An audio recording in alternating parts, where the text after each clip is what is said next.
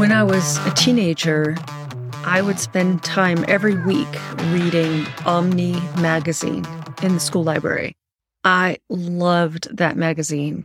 It was always talking about new technologies and also had very imaginative stories in it. That definitely was one of my early influences.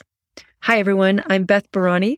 I run How to Write the Future podcast for science fiction writers who want to write positive futures and bring those stories successfully out into the marketplace.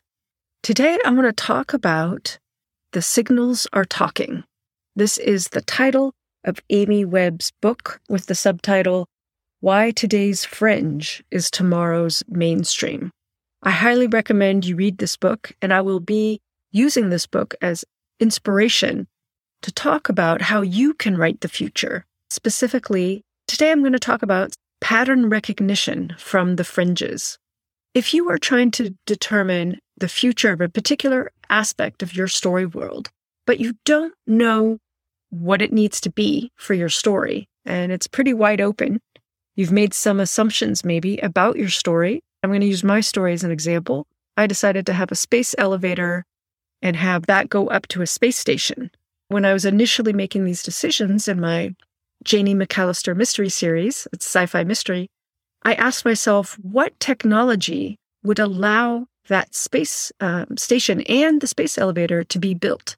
I was trying to figure out all the different moving parts of building a space elevator. I started researching directly and indirectly space elevators. Because I've read Amy Webb's book, The Signals Are Talking, I knew that I needed to look at the fringes of society and people building technologies, and I needed to find some patterns here. Amy's book really helped me pay attention to what's happening in scientific laboratories. I decided if I'm building a world that has advanced technology 100 years in the future, I needed to understand what technologies were being built today so I could speculate out what they could be in 100 years. Through the course of this research, I learned that what people are working on in laboratories today doesn't even make it to the marketplace for maybe another 10 years or 20 years or 30 years, and won't even be commonplace from, who knows, maybe 50 years. So if something is just being discovered today, I could totally make it be a commonplace reality in my story set 100 years from now. This was the premise I was working on as I was doing my research. I wanted to find out what are the signals today so that I could find some patterns that I, as a creative writer, could put into my story world. Now it's your turn. What are you trying to determine the future about? Is it a specific kind of technology, a cultural behavioral pattern, a system of running companies, a way of feeding people, language evolution? Where in society today are people asking the hard questions? Are people making some new discoveries? What's interesting is mainstream media does not report on these new discoveries. So think about the scientists or radical thinkers or artists who are playing in this space. Go pay attention to them. Search on YouTube, search on Google, any other search engine. Search inside of networks that you may already know or be indirectly connected to. Ask people, do you know anything about X? Let me take another example. I am very interested in fog catchers or dew catchers, and I've been doing research on this for quite some time. Every once in a while, I'll do a deep dive research, and I will watch videos and read articles on the topic and discover who is in the space and what are people doing. I will hear of experiments that engineers are doing in Germany or in sub-Saharan Africa or in the Middle East. I will hear of vodka company here in California that has been catching the fog and using it to distill and make vodka. Where can you go to find people working maybe on the fringes of society that is not published in mainstream media? Can you talk to those people? Read those articles, watch those interviews. Notice that inspiration is coming from places that aren't naturally making headlines. I highly recommend that you check out Amy Webb's book. She has lots of methodology and processes that I will be revisiting going forward. She has an entire forecasting methodology. It's a 6-step funnel. In this second half of today's episode, I will go into Amy Webb's 6-step methodology. Step 1 is the fringe. Make observations and harness information from the fringes of society or a particular research area.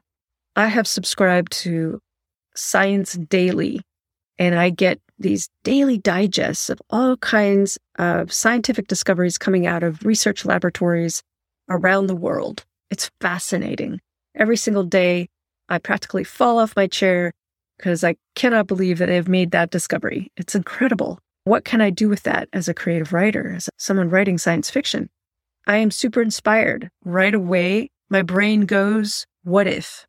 What if this was an everyday thing? What if everybody could have fog catchers and dew catchers, even in the driest locations, and use temperature differentials to get their water? Then California wouldn't have to suffer in a drought.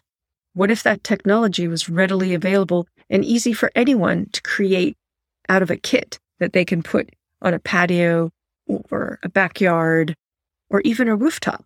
Wouldn't that be cool? So I have that in my imagination, and I'm looking for a place to put it in my stories. Step 2 in this forecasting methodology that Amy Webb puts forth, she calls Cipher. Uncover hidden patterns by categorizing information from the fringe. Contradictions, inflections, practices, hacks, extremes, rarities. We'll notice another big theme in my stories is what they call biohacking. In my story, it's pretty normalized that people might have brain-computer interfaces. And in fact, my main character has an ocular implant in her eye due to an accident when she was a teenager. Many teens in her location, I've decided, had pretty mundane implants that would allow them to have more senses in a certain area.